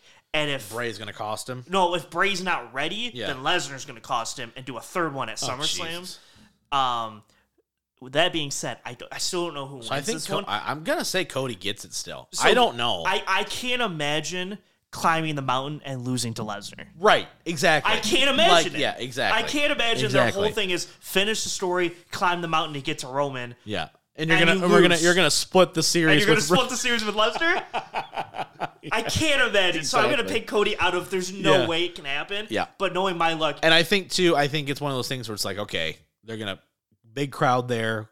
It's another huge show for them. Yeah. Cody's going to be... My slight worry is he escapes the first one, so Lesnar's going to John Cena SummerSlam him and just kill him. No, yeah, but then the third one's going to be like, I got to persevere. Here's the problem with doing with Lesnar is Roman's beaten Lesnar so convincingly the last couple times where it's like, so he should have beaten Roman, so now he's going to get killed by Brock? That doesn't work. It's like him losing to Goldberg. It doesn't make any sense. Yeah, so he has to beat Lesnar here. I'm going to take Cody in this one. It has to be. I'm going to take Cody in this one. Yeah. We said that previously, but I feel like it has to be. No! For the love of God. I'm gonna kill myself! That's how you're gonna feel if Cody loses this one too. Exactly. All right, we'll save the vacant title last. Yeah, that's fine. Even though this one probably has more to talk about. Yeah. Raw, SmackDown Tag Team Championship. Kevin Owens, Sami Zayn taking on the Bloodline of Roman and Solo. It's going to be an awesome match. I think this match would be really good. I think this match literally could have 7 different endings. Yeah, so that all makes sense. This kind of goes into my SummerSlam thing. So I'm going to take Kevin and Sami to retain. Okay? That's where I'm leaning to at the moment. We get the tag match at Money in the Bank. Yes. Okay? Solo and Roman versus the Usos. Okay? Mm-hmm. From there, though, okay? Yeah. Let's just say we don't get Cody Roman. That's best case scenario. Yeah. Okay? So let's just say that's not a thing. Okay. Fatal 4-way. Of? The Bloodline. So you got Roman versus Solo versus Jimmy versus Jay for the titles. It's not going to main. because of that, right? Because you got 2 tag guys in there, right? Mm-hmm. Seth versus name a guy, right? Or whatever. Or something right? But in my mind, the way I see this playing out is Usos accidentally cost the titles here, right? Yes. Which then goes into the match at Money in the Bank tag match. And we've already seen now Roman run into Solo, and Roman's like, whoa, hey, easy there. Like, oh, my bad. Like, kind of show that heelish side to Solo, giving Solo the rub. So then Solo takes the pin, right, at Money, or in Saudi, right? Mm-hmm. Then again in the tag match, there's miscommunication, right? Roman feels like everybody's against him, kind of thing, where it's like Roman's now mad at Solo, so now it's like, okay, well, now me and you we're gonna beat up on the Usos because you cost us. And then that's where Solo kind of breaks out a little bit, and we have that conflict, and now you've got 3, it's almost a 3 against 1 kind of scenario where it's Roman basically for the first time in 2 years by himself again with just Paul, and I got to beat my whole family now to basically reassert my dominance. Everyone's talking back. Everyone's doing this. Everyone's trying to get off of my island of relevancy thing, and now I'm going to have to teach you all a lesson because I'm going to show you why I'm the guy. Mm-hmm. And that's your SummerSlam match. Yeah. And I'm saying that in hopes that it's not him and Solo for some stupid reason, because the fact that they're teasing tension there scares me a little bit. Mm-hmm. But I think a fatal 4-way because then you've got Jay in there, you got Jimmy, you've got so many different avenues where any of those guys can take the pin, right? And it works. Yeah. And I think it's that last moment where you go, and this is where the bloodline explodes. Yeah, so here, my worry, not about that, I think that specific scenario is the best case of that scenario. Yeah.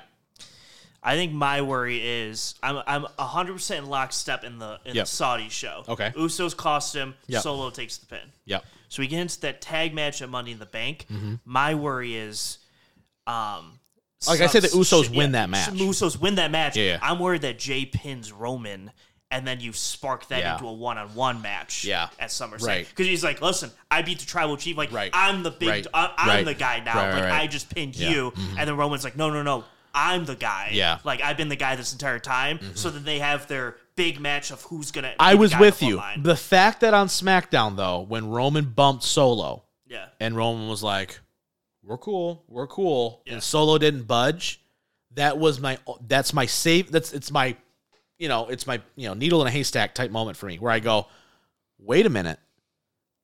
Do you go Solo now? I know they have long-term plans for him to be a heel, but does he go baby here temporarily? Because in my mind, the way I'm looking at this is if you're trying to culminate to 40 with Roman and Cody again, let's just say that's the plan. We're still hoping at SummerSlam, but it's getting less and less likely, okay? It's almost impossible. Right, okay. So if that's the goal, what better way to tell that story than, okay, Roman now has to go through, he's going through everybody, blah, blah, blah, blah, blah, and now he's got to go through his own family. He's got to go through the bloodline now, right? That's got to explode, and everything around him is falling apart. And now, for the next 3, 4, 5, 6 months, he is just escaping with this title. Maybe we don't see him many title defenses, and that's why the world title is being reestablished, right? Mm-hmm. Like, I don't know how you feel, but if I saw less title defenses over the next 6 months of Roman specifically, because he's like the story is everything around his whole universe is falling apart. The last thing he's got left is the titles. It's the only thing he's got left. And meanwhile, on the other show, you've got Cody going through Brock and this guy and that guy and getting to the point where now Roman is at his most vulnerable, where this is the only thing keeping him, and Cody now has come back full circle and is like risen, you know what I mean? Like the fucking Jeebus, you know what I mean? The only thing I don't like about that is it feels like Cody would be beating Roman at not full strength. No, but here's my point though, is that it's because I disagree with you on that, because it's less than him about him not being at full strength. It's him at his most desperate. And I think there's a big distinction there because now it's Cody Roman from a totally different aspect, because now it's not Cody beating everybody. It's Cody Roman, where Roman has survived, right? Mm-hmm. And now he's at the point where he's like, I still can't be beat. I had to beat my own family. I had to destroy everything I built, and the only thing that's fueling me is these, right? It's the world titles, and you can't beat me because without these, I'm nothing, right? It's going back to that original Heyman promo where he's like, without the world title, there is no island of relevancy, right? Mm-hmm. So now it's like he is the most desperate. He's the most violent. He's the most everything. So then Cody's the only guy who can raise up to that level where you go, he's destroyed everything. Everything around him is gone except for being the world champion. And the only way I can do it is I have to take myself to a completely different level that even Roman's not willing to go. Mm-hmm. You know what I mean? That's where I would play that, is because he's so desperate. We see kind of like that early Reigns when he was heel, where he just beat the living dog shit out of people again, right? Mm-hmm. Where he's cheating to win, he's using chairs, he's choking people out, everything, and we just get that massive like Cody going full Hulk Hogan with it. I think that could be ginormous if that's the way they want to go with it. Yeah, I'm not the biggest fan of that, but we'd have to watch it play out and see. Because I just don't know how else we're going to get there.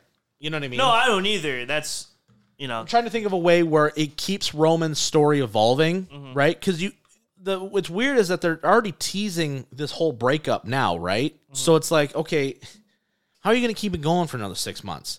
So in my mind, it's like if everything starts to be kind of torn away, mm-hmm. and all that's left is Roman by himself as the champion, and he's like, I don't care. As long as I'm the champion, nothing else matters. I'm willing to sacrifice my own family to make sure that I remain champion and then I remain the top guy, mm-hmm. then nothing else matters. Yeah, you know what I mean? But so, I guess my only gripe with that is, if the whole family is gone, what's stopping like the Usos or Solo from like interfering? Like, what I don't want is the inverse of 39, where they interfere and cost Roman because they're angry at the family thing. Right. And then he gets the Samoan spike on Roman instead of Cody. Yeah. And Cody gets the win that way. Oh, yeah. Because then it won't feel as no, I don't like that gifted. Either. That's why I want Reigns with the whole family, with everything at full peak of power. That's why I thought 39 was such a great moment, because it's like peak of the powers, the whole bloodline's there, everyone's there,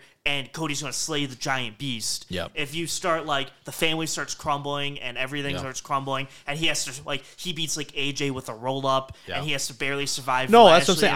I think it's the opposite way of where he beats AJ, he knocks AJ out. That way, right? Where it's like, you know what I mean? It's no longer being the swarm, because he's gone from being the vicious guy to just escaping, right? That's kind of where he's at right now, right? Is he escaped Drew, he escaped Sammy. I got to escape these wins.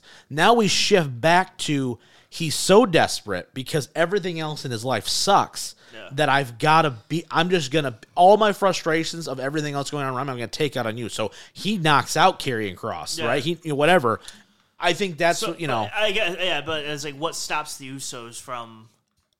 Yeah, I don't know. Like I said, maybe, you could... I mean, I agree with you. I think that is a worst case in that scenario where it's okay, well, now they're going to help Cody. Because Solo or someone's going to help But Cody, I think Solo's going to wind up being heel long term. I'm just trying to think of the next 6 months post SummerSlam where you go, okay, where are we going? What are you going to do? Because everything else has been exhausted. So how are you going to, I don't know. We're all talking about this, and it can just wind up being them at SummerSlam, and it just happens. I don't know. I don't like Cody and Bray at SummerSlam at all. I hate that. That sucks because Bray sucks. But anyway, going back to this show though, Cody's gonna win. I'm gonna call that. Yeah, Cody wins. Cody wins. We've got Sammy. Yeah, Sammy and Kevin are gonna retain. I don't really want them to drop titles anytime soon, quite frankly. I don't either. That DIY thing. If they want to push that would be amazing. That would be super 1,000% awesome. In the worst way. Yes. Please. Yeah. And all right. Thank you. Main event. Who will be the world champion? AJ Styles or Seth Rollins? It's got to be Seth, right? It's got to be Seth. Yeah. It makes no sense. Since this tournament started, it makes no sense for the SmackDown guy to win. So it's got to be Seth. Yeah. I'm all in. I won't come on and hate my life if AJ wins necessarily. Yeah. It's just I'll just be like, why? with a hand raise. Yeah, exactly. Well, you've already started AJ and the Karrion Kross thing too, right? That's been teased. So it's okay, it really feels like Seth takes it. It just feels like a good match that Seth wins. Yeah, Seth. I want this match to go some time. I want them to tell a great story, and let's go. Right? Like that's kind of where I want it to go. I want them to have the ability to go out there and have a match that's fitting of their talent / the importance of the World Championship. Mm-hmm. So I'm looking forward to that one. That'll be good. All right, last topic of the day: AEW Double or Nothing Sunday night. I know so many people are going to be really busy watching NXT, blah, blah, blah. But, yeah, that's going to be happening. Big show, though, for AEW, right? The first of 3 big ones, kind of back to back to back here. As we say that, right? They think they just put 2 more matches on this card literally on Wednesday. So, I don't know what's going on. How many matches are on this card? 9 at the moment. 9 at the moment. Okay. Let's get to it, buddy. Yeah, so I'm going to start off by throwing some matches out there that aren't on the card, but I think are probably a good chance to be on the card at one point. Okay. So something like the Acclaimed and House of Black for the 6-man titles, I wouldn't be shocked is on the card. I'd love that. House of Black wins. House of Black would win. Yeah. I wouldn't be shocked if they put Ricky Starks and Jay White on this card at one point somewhere. Yeah, I'm okay with that too. And I think Jay White would win, but I would hope, yeah. You would think so. I think that's all of the potentials. Potentials. I think everything else is pretty set in stone here. Okay. So we'll go through. I believe this match will be on the pre-show. Yeah, the buy-in. Or whatever. Yeah. They're Ethan Page and the Guns taking on Isaiah Cassidy and the Hardys. Yeah, could not care less about this match. Couldn't care less. I imagine this is one of the 3 matches they'll put on the pre-show. If this is actually on the show, it's going to be right in the middle. Yeah. Of after a really banger match. Yeah, it definitely feels like this. This is the kind of match where I go, okay, so you've got 3 pay-per-views in a row. Got it. That's why this match is on pay-per-view and not just on a main event of a Dynamite. Yes. Yeah. So Hardys win. Hardys, Cassidy win. Hardys are going to soon be in that tag team title picture. It's just 1,000%. Challenging. The winners of that sweet FTR match that's going to come up. The only other non-title match I guess we could get to, I guess there's 2, but one's a giant one. Yeah. The only other one we could get to is Adam Cole and Chris Jericho, an unsanctioned match. Yeah, Cole wins. Cole wins in the easiest way possible. Well, not the easiest way, but no, it's going to be a good match though. It's the perfect. I give Tony Khan so much credit here. The perfect main feud for him to come back on is Jericho, right? Yeah, most established guy in your roster. He's the best, and you go, okay, Cole. Big baby face reaction. It's his first pay-per-view back. Everything about it is just going to be oof. Going to be so good. So I'm really really happy that this match is taking place. Yes, should be awesome. Yeah. It's Cole MJF and All In. It's what? It's Cole and MJF and All In. There's no way that it's not that. It should be. There's no way. Yeah. Now you can put the Kenny in there, but that's not happening. That's the only other person. No, it's not happening. He's going to be too busy fighting Will Ospreay stuff. Probably. Yeah. I mean, realistically, that's what it should be. They're going to do Will Ospreay Kenny TBS title match as a let me up, and then the world title has all. They know the WWE formula. Yeah. I mean, listen, they could try to do back-to-back. I'm just sorry, they would die. They would die. Cole, literally, you'd get no reaction from Cole because you'd be so exhausted, and then also Cole and MJF like to build, right? They don't start out hot usually. No, that's what I mean. Building, so you're gonna go Kenny Ospreay, where I'm gonna be exhausted. Yeah, the first 20 minutes would be a dead MJF Adam Cole. Then it'll get to a point where people care, but it would just be a while, right? Especially because you get the hometown kid, so everyone's gonna be crazy for Will. I know. So you can't. It'll be tough. It'll be a tough follow, let me tell you. Yeah. All right. TBS. Speaking of the TBS title, Jade Cargill, Taya Valkyrie. Is this the time? I feel like it should be. Yeah. But is this the time that she loses? It's going into for her to be 60-0, right? She's at 59. She beat 2 people on Rampage, I think, or Dynamite. One of the two. I think it was one in each. But sure.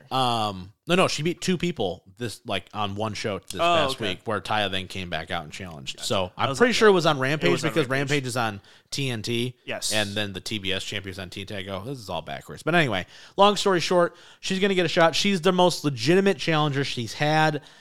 They already kind of had a weird finish the last time. I think Taya should take it because I think it's time for Jade to go for the world title. Yes. So, yeah, I'm going to say Taya gets it here. All right, Taya Valkyrie. Speaking with the women, we got Jamie Hayter, Question mark. Taking out Toni Storm. Yeah. Apparently Jamie Hayter's hurt. She's fighting. So good for her. I would in the worst way, I hope Jamie Hayter wins. I would hope it's Hayter here because in previous prediction, I'm assuming Jade's going to go for the world title. And I think it's going to wind up being Jamie and Jade at All In, where Jamie's going to get a huge reaction because she's from the UK? Is she Australian? Yeah. Is she from the UK? Is she Australian or from the UK? Hold on, I'm going to look at one it. of the two. I'm going to look because it really kind of. She has a hard accent. I don't know which one it's from though. English. So she's going to get a huge pop. Yeah. And then Cargill's going to beat her and going to get massive heat for it. And it's a big crowning moment in that situation. I think it all works. All right. I like prediction. I like long-term predictions. I'm with it, buddy. Come on now. I'm watching NBA playoff games for you. I am locked in this week. I get a good 3 weeks of Rob being locked in before it's exactly. Before it's Michael. What's going on? What are we talking about? Yeah, sure, Mike. So we're gonna do our predictions for this day. Oh, we are. All right, sure. Sounds good. You're better with dates. Yes, I am. Yeah. I do write it all down just to make sure. Yeah. And AEW TNT ladder match. We got Christian Cage and we got let me look, Wardlow. Christian Cage, book it. I don't know why. I think the 49-year-old's gonna go.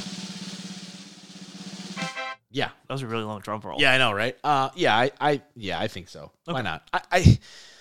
The TNT title, in my opinion, needs somebody who's going to hold it for a decent amount of time here and to establish it a little bit. Christian's a former world champion, right? Yeah. Outside of Cody, you haven't really had a true guy where you go, oh shit, that's like a legit dude. Yeah. Samoa Joe's past his prime. Darby's great, but it's also his first major title he's ever held. Yeah. I'm like, I don't want the title to change again so quickly. Yeah. But like, I'm not the biggest Wardlow guy. And with Christian being a veteran too, and as a heel, cheats to win a lot, holds it for a really long time, and then when someone does beat him, you're like, oh, thank God, right? And then it makes that guy that much bigger. All right, we got an international title match on this show. Holy crap. Well, you would think it's a one-on-one match. No, sir. You'd be wrong. There's actually 21 men. Oh, boy. Match. We got a 21-man Blackjack Battle Royal. We don't know anyone who's in it. Nope. Facing Orange Cassidy. We know Orange Cassidy's in it. Yeah. Well, it's the winner of that Battle Royal faces Orange Cassidy. Is that how? Yeah, that that's works? how it is. Yeah. My bad. Yeah, okay, yeah. I thought it was just no. Royal. It's the winner of that Battle Royal faces Orange Cassidy for the title. Oh, sure. Okay. Yeah. Sure. You know what? Unless I heard it wrong, but I'm like 95% sure that's how it's laid out.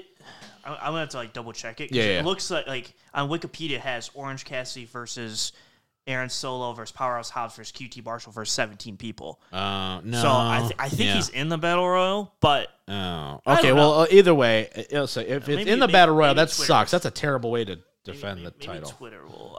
Yeah. Well, because like on TV, I'm pretty sure Orange Cassidy was. They were like, there's so many people that want to line up and challenge you. He was like, all right, give me them all. Yeah. So like, I'm pretty sure that's why it was like that. But I don't like that. Let me look if up. That's really what it is. That's probably poopy. AEW. That's how the first title's gonna, or the second time the title's ever gonna change hands in a battle royal. Is Jeff Jarrett in this battle royal too? Is he pulling double duty? Make me happy. Well, it might not even change hands. He might just win. Might beat 21 guys. Let's see. Do I have anything on here? I don't think so.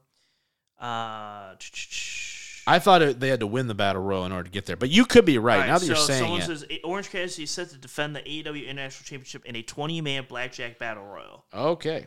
So I'm going to take the assumption that he's just defending it in this Battle Royal. Ugh, okay. But I guess the winner might take on. I don't know. I guess I don't know the rules. So. Oh yeah, getting unusual title defense. Okay, yeah, I guess you're right. I read it as the other way. Okay, sure. Yeah, so I think he's like the one. Like it's 20 other people. But because it's the blackjack style. So you're taking the field, or are you taking Orange Cassidy? I think who's the field? That's the thing. I don't really know who the field. Like part of it, I know Powerhouse Hobbs is in it. Hard pass. And I don't know who the rest are. There's probably gonna be like 2 or 3 legit guys and a whole bunch of like jobbers. Nobody. So he's gonna retain then. I think he's gonna retain. Okay. I think he's gonna probably hold it until at least Forbidden Door. Maybe someone in Japan's gonna take it from him. Maybe. Yeah. They really need to get traction with this championship. It just feels like they're just. You don't think there's traction with that? No, I don't. I think there's traction with Orange Cassidy. I don't think there's any traction with. I think the title is so far beyond secondary right now. It's ridiculous. They have not had one feud for that championship yet. Not one long-term storyline at all for that title. Well, they had the Pac and Orange Cassidy that went like 5 minutes. There was 2 matches. There were like 3 or 4. For the title? Yeah. No. Come on. I have to look this up. He beat him. Let's see. Pac had, beat him twice. Yeah. How long has the title been in existence? A year. Yeah. And they've had one feud? I mean, Orange Cassidy's had some feuds. No, he has not. He's never even defended the damn thing on pay-per-view until now. Yeah, sure. Now, granted, that's not a true fair assessment. They only have 4 of them. But still, point being is he's having good matches. I'm not saying he's not over, but he is over. The title is not. I love the title, personally. Yeah, I think that the from a design, great, but the actual championship, you have yet to establish the fact that the AEW International Championship means something. All you've established so far is that Orange Cassidy is this rambunctious, can't be beat type guy. That's all you've established. The title itself means absolutely nothing right now. I guess we can agree to disagree on that one. That's fine. Because nobody has come out here and been like, I want the AEW International Championship. Builds. That's literally no what builds. Every single time. Well, yeah, because it's a title, but I'm saying that specific one. You have not had a legit guy come out and go, I'm tired of this crap. There's none of that. You've got nothing. There hasn't been a single legit contender that he has faced for that championship yet. Who has he beaten? Daniel Garcia. He beat Jeff Jarrett. Buddy Matthews? Is he not legit? No, he's not. He's the third in a trio. Bandito, Jeff Jarrett. Yeah, twice. Jeff Jarrett hasn't won a match all this entire AEW career here until this show. He beat Shibata. Is that you want to give Shibata credit? No, because he's not on. He's not on the AEW roster. All right. It's the whole point of the title is to defend it all across on different companies and different shows. But the point is, he's not doing that either. That's what I'm saying. He's defending it against a whole bunch of low-level mid-card guys. I'm not trying to disparage Orange himself. He has never been hotter. I'm saying, but the title itself feels no different than the TNT Championship. Or not. There's nothing disparaging it right now. I don't think it's supposed to be different. I think it's. But it needs to be though. Why have it then if it's the same thing? Ask Tony Khan. I don't know. No, that's my point though. Is that if the title doesn't mean if he was gone and he was going to all these other shows like Pac was doing for that hot second, I would at least understand. Okay, that's why it's around is to defend it everywhere. But he's not. There's nothing disparaging that championship that any different than the TNT title or any other champion, any Ring of Honor belt, anything else. What I'm saying is that he is doing a great job as champion because he is over, but you could swap that title out for a piece of paper and it's the same value right now, is what I'm saying. Yeah. He needs something where you go, holy shit, Orange is in legit jeopardy of dropping the title here. And maybe this is the start of something. I don't know. But it needs to feel like either the TNT title needs to be the second title or the international title needs to be the second title. One of them's got to mean something. Because right now you don't have a stepping stone. It's either I'm the world champion or I'm nothing. It's got to be one of the two. All right. Agree to disagree. I'm just saying. It's like the IC title and the US title for someone like, okay, they're the US champion. Okay, who gives a shit? Nobody, because there's no value, intrinsic value to that title. I think Orange Cassidy's building that. Yeah, I don't. I think that he's building him, and he's building as okay, yeah, he just somehow always pulls out the victory, but I feel like the title is secondary to that. I don't know. I feel like it's the same sense of when Cody had the first run with the TNT title, and he was just like anyone and everyone, and he was taking on anyone. Because that's the way the title is because it's a television championship. That's that you've established an identity for the title. What is the difference between that, is what I'm saying, to the international? That's what I'm saying. I think he's just going out and wrestling more international guys like Shibata, and he went on a Japan show and fought in Japan and stuff. I think he's going around. I just think that there needs to be more of an emphasis because right now the title is just another title. That's my point. But anyway, keep going. World Tag Team title match here. We got STR, finally. Jay Lethal and Jeff Jarrett. Yes. With Mark Briscoe as a special referee. Jay Lethal and Jeff Jarrett. Book it. So here's what I'll tell you. If they win, I'll get up and walk out. I'll tell you that right now. There's no universe where they should win this match. Not even with my idea? Literally not a single idea. Not even with my idea? Nope. Wins it, loses it right back on Dynamite? No. Because we literally just went over this TNT flippy floppy title thing that we hate, and we're just gonna do it right away. What, FTR's gonna have 7 title reigns of a total of 100 days? No. I'm telling you. FTR's What if? I'm getting up and leaving. I'll leave Josh there. He can't drive. He's gonna walk home. No! God! Yeah. So upset. I'm just saying. I love it. It's just not. This is the worst one ever for me because I don't want FTR to lose, but I actually like, in all seriousness, they're not going to win, but like I do love the tag team of the two of them. I dig the tag team. I dig it a lot, quite frankly. I really think they should be a trio though with the big dude. Sure. I think that would be much more entertaining. I think it would too. You know what I mean? Now, don't take the title off House of Black for that. No. But like, I think they're in a they should have went spot. to Ring of Honor. Is what they should have done. Should have done. They're in a tough spot because I kind of like all the champions right now, so I don't want any of them to lose. I agree with you, honestly. I'm totally like, if you're telling me right now it was the Warlow, Gun, I'm indifferent on, but everybody else. But like, if you're telling me the Guns versus Jared and Jay Lethal, Yeah. you would have a much stronger argument for me right now. I know it sucks so hard. But like FTR, I'm like, I can't No, die I'm them off. I want FTR Hardys at all. Am I going to be rooting for Jay Lethal and Jeff Jarrett? 1,000%. There is a 0% chance to winning this match, though. They're the most. I do like the fact that I'm gonna give credit to Tony Khan here, though. The fact they put Mark in this as a special guest referee at least allows the fan to go, what if, right? Because if this was just a straight tag match, you go, okay, so they're the first team in FTR's long-ass run with the titles, right? Yes. Rather than, Mark got hit with a pile driver by Dax. Is there that chance that there's an issue there where they get screwed? Mm-hmm. You know what I mean? But obviously FTR is going to win. But I'll be the only one in that theater. 2 fingers up, baby. Jeff Jarrett all the way through. JEFF. I'm telling you. I love it. Like, it'd be. I'm rooting for them knowing he's not going to. I don't have a. This is a perfect match for me. It won't be worse than Becky being here in 26 seconds, but I'll have the same effect. Take you out the rest of the show. Yeah. I don't care about Roman and Cena. It sucks. Everything sucks. Yeah, that show was terrible. Here's the thing: is there was nothing about that's good. I'm dying so hard. And there's not a lot about this that would be good either. Oh god! At least Jeff Jarrett's like slightly entertaining. Yeah, he is, right, and that's the thing too. Is like, I'm obviously just busting your balls. You know, I'm just giving you shit. But like, I do like Jarrett. I do like Jay Lethal. I think Jay Lethal especially so underappreciated. I love the team. Yeah, it's just they're not going to win. Obviously, should be a good match though. I think it's going to be great storytelling. I think this is going to be one of those where you go, that was better than I thought it was going to be. I hope so. I really do. Like, I really do. So. I think it's going to be one of those matches where I'm you go, rooting for that told a great match. Story. Like, that told a really good story. I will say this is probably the one match that I don't think I'm ever going to be, like, on the edge of my seat for. No. I don't think there's any chance. I think it's... if this would have been 6 months in, like, if we got past All In or something like that, I go, okay, now you have a legitimate, like, maybe they do take it off him for whatever reason. And like I said, I think Tony's doing everything he can to go, hey, Mark Briscoe, special guest ref. Yeah.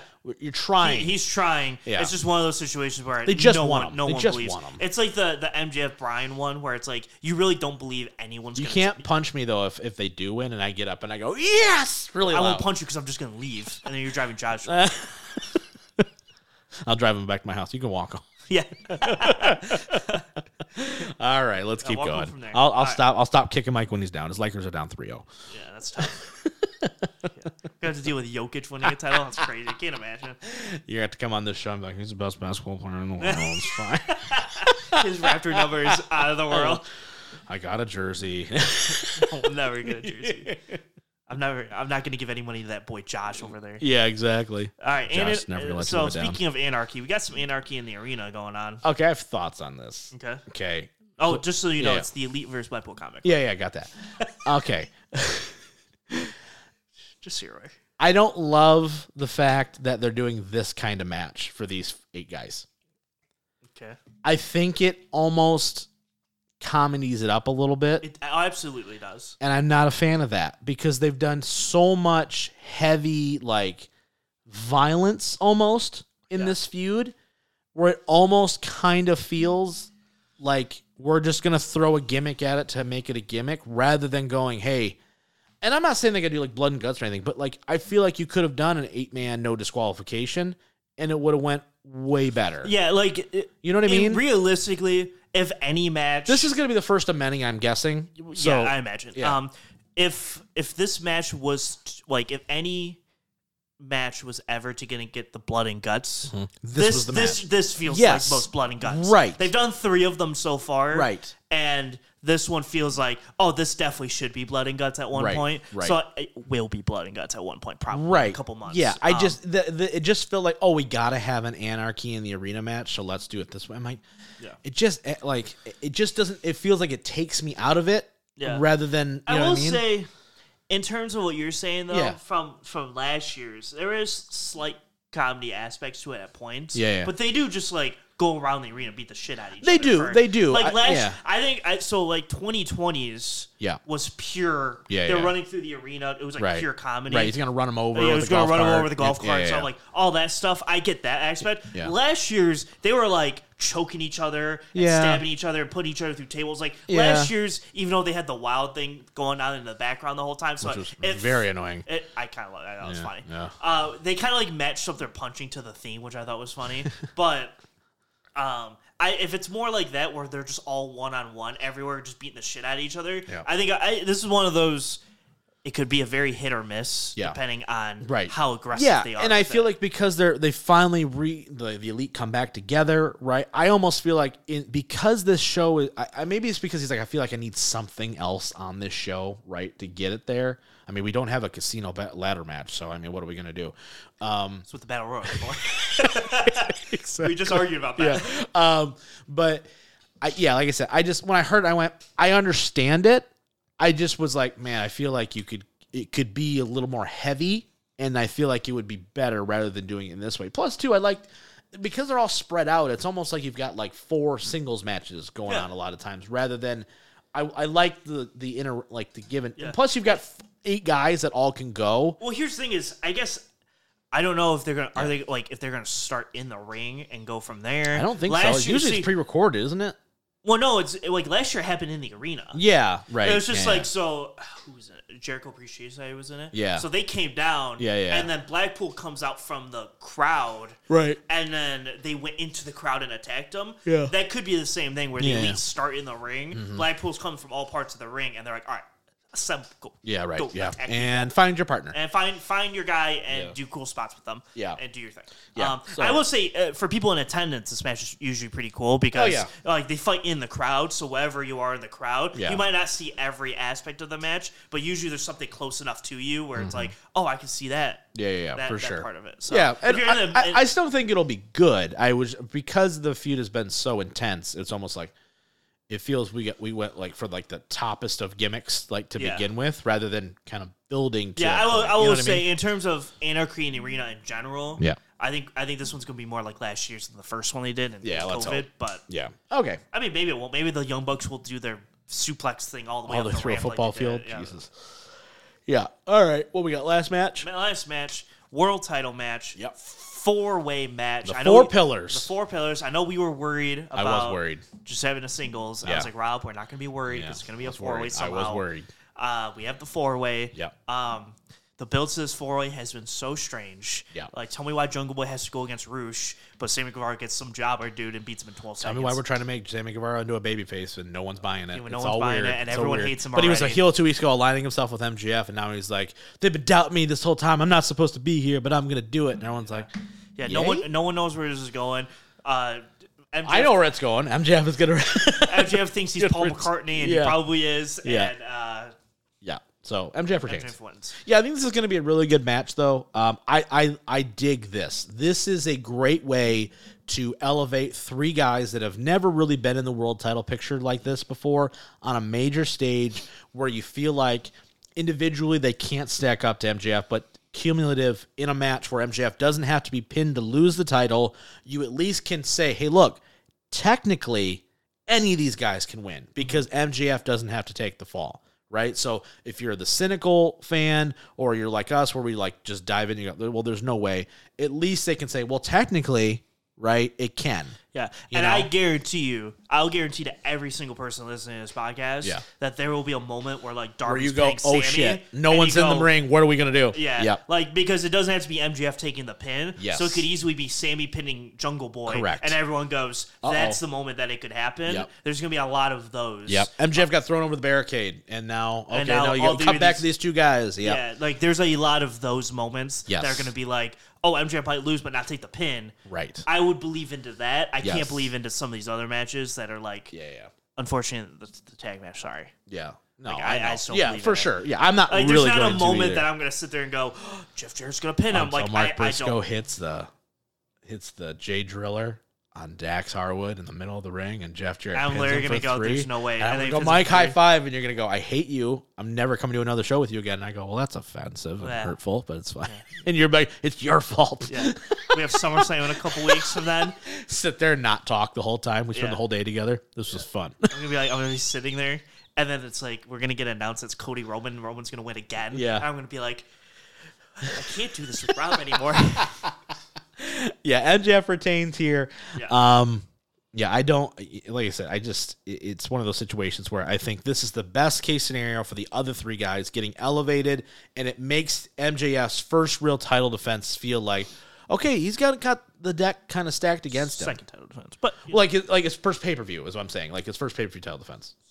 Oh shit, Brian, damn it. I was thinking numbnuts from the I was thinking Moxley from Full No, I was thinking his TV feud that he had. Oh, okay. But so I was like, wait, no. But yeah, anyway, going in, knowing you've got Forbidden Door and you've got All In here, right? It just feels like the perfect time to go, hey, what about these 4 young guys that we kind of all brought together, right? Like, I dig it. I really do. Yeah. I'm glad it's going to be a fatal 4-way, too. I was really nervous there for a second. I go, don't you try to string this out 3 straight shows. Yeah. Where I would say, I've said before, I think him and Darby one-on-one, Yeah. I would be fine with. Yeah. Him and the other 2, I don't think could main event pay-per-views. So. No. Yeah, Especially him and Darby's Jungle Boy close. could Yeah, not. Darby's close for me. I thought his last TNT title run was really, really great. Yeah. So I really enjoyed that. I don't necessarily know if I believe him still as a world champion, like legit challenger for me. You know, it's like when Ray would challenge forever before he I actually won definitely it. think he will win it at one point, unless his career's like done in a year, like he says is. Yeah. But like if he's actually around for a while, I definitely think he could win because I watched like Jeff Hardy win. Yeah. And he can win for like That was a month. long build for Jeff. That was a long build. I know, but like Yeah. he could win for and then hold it for a month and lose Yeah, it. Like that's true. there are points like he could win. Listen, I Rey don't see- Mysterio won the world title. Yeah, Okay. I'm not big like I don't think Sammy and Jungle Boy. I don't see that yet, but I could see Darby doing. Let's put it this way: Jinder Mahal can be WWE champion. Darby Allin can be AEW champion. Let's put it that way. That's the real comparison. Rey Mysterio is a legend. You know, Jeff Hardy's going to the Hall of Fame at some point, assuming he doesn't kill himself before then. Like, you know, we've got whatever. Just saying. He'll still go in even if. That's true. That's true. Wish Jeff was here. Well, we tried to save him like 48 times, but it's fine. All right, that's going to be it for this week's show, guys. On behalf of the Missing Whale Man, he's the Merc Zone, Mike Merkel. Next week, we're talking all this stuff again, just results for the most part. Not even all of it. Only one of these shows. Oh my gosh, that's true. I They're all forgot on it's on Sunday because we. Damn. So we'll get to tell you how Cody lost Shut up. and how Roman got pinned. And how we're all Roman's just like- now Roman's got 15 belts. and we're all just confused. And we're still confused how the Raw title's on SmackDown and nothing makes sense. Yeah, pretty much. It's going to be a great time. Looking okay, forward to yeah. it. Looking forward to talking NBA Finals matchups with you guys. Looking forward to We potential. won't have those matchups Yeah, yet. we will have them. We No, will have them. we won't have them. Because Game 7's going to be Oh, it's happening on happening. Sunday. It's happening. Just accept it. If Game 7's happening, we may need to delay the show because we'll have that Monday off. So we'll just do it. That's We'll true, just we will. do it super late at night. That's going to be it for this week's show, though. We'll see you guys, as always, next time.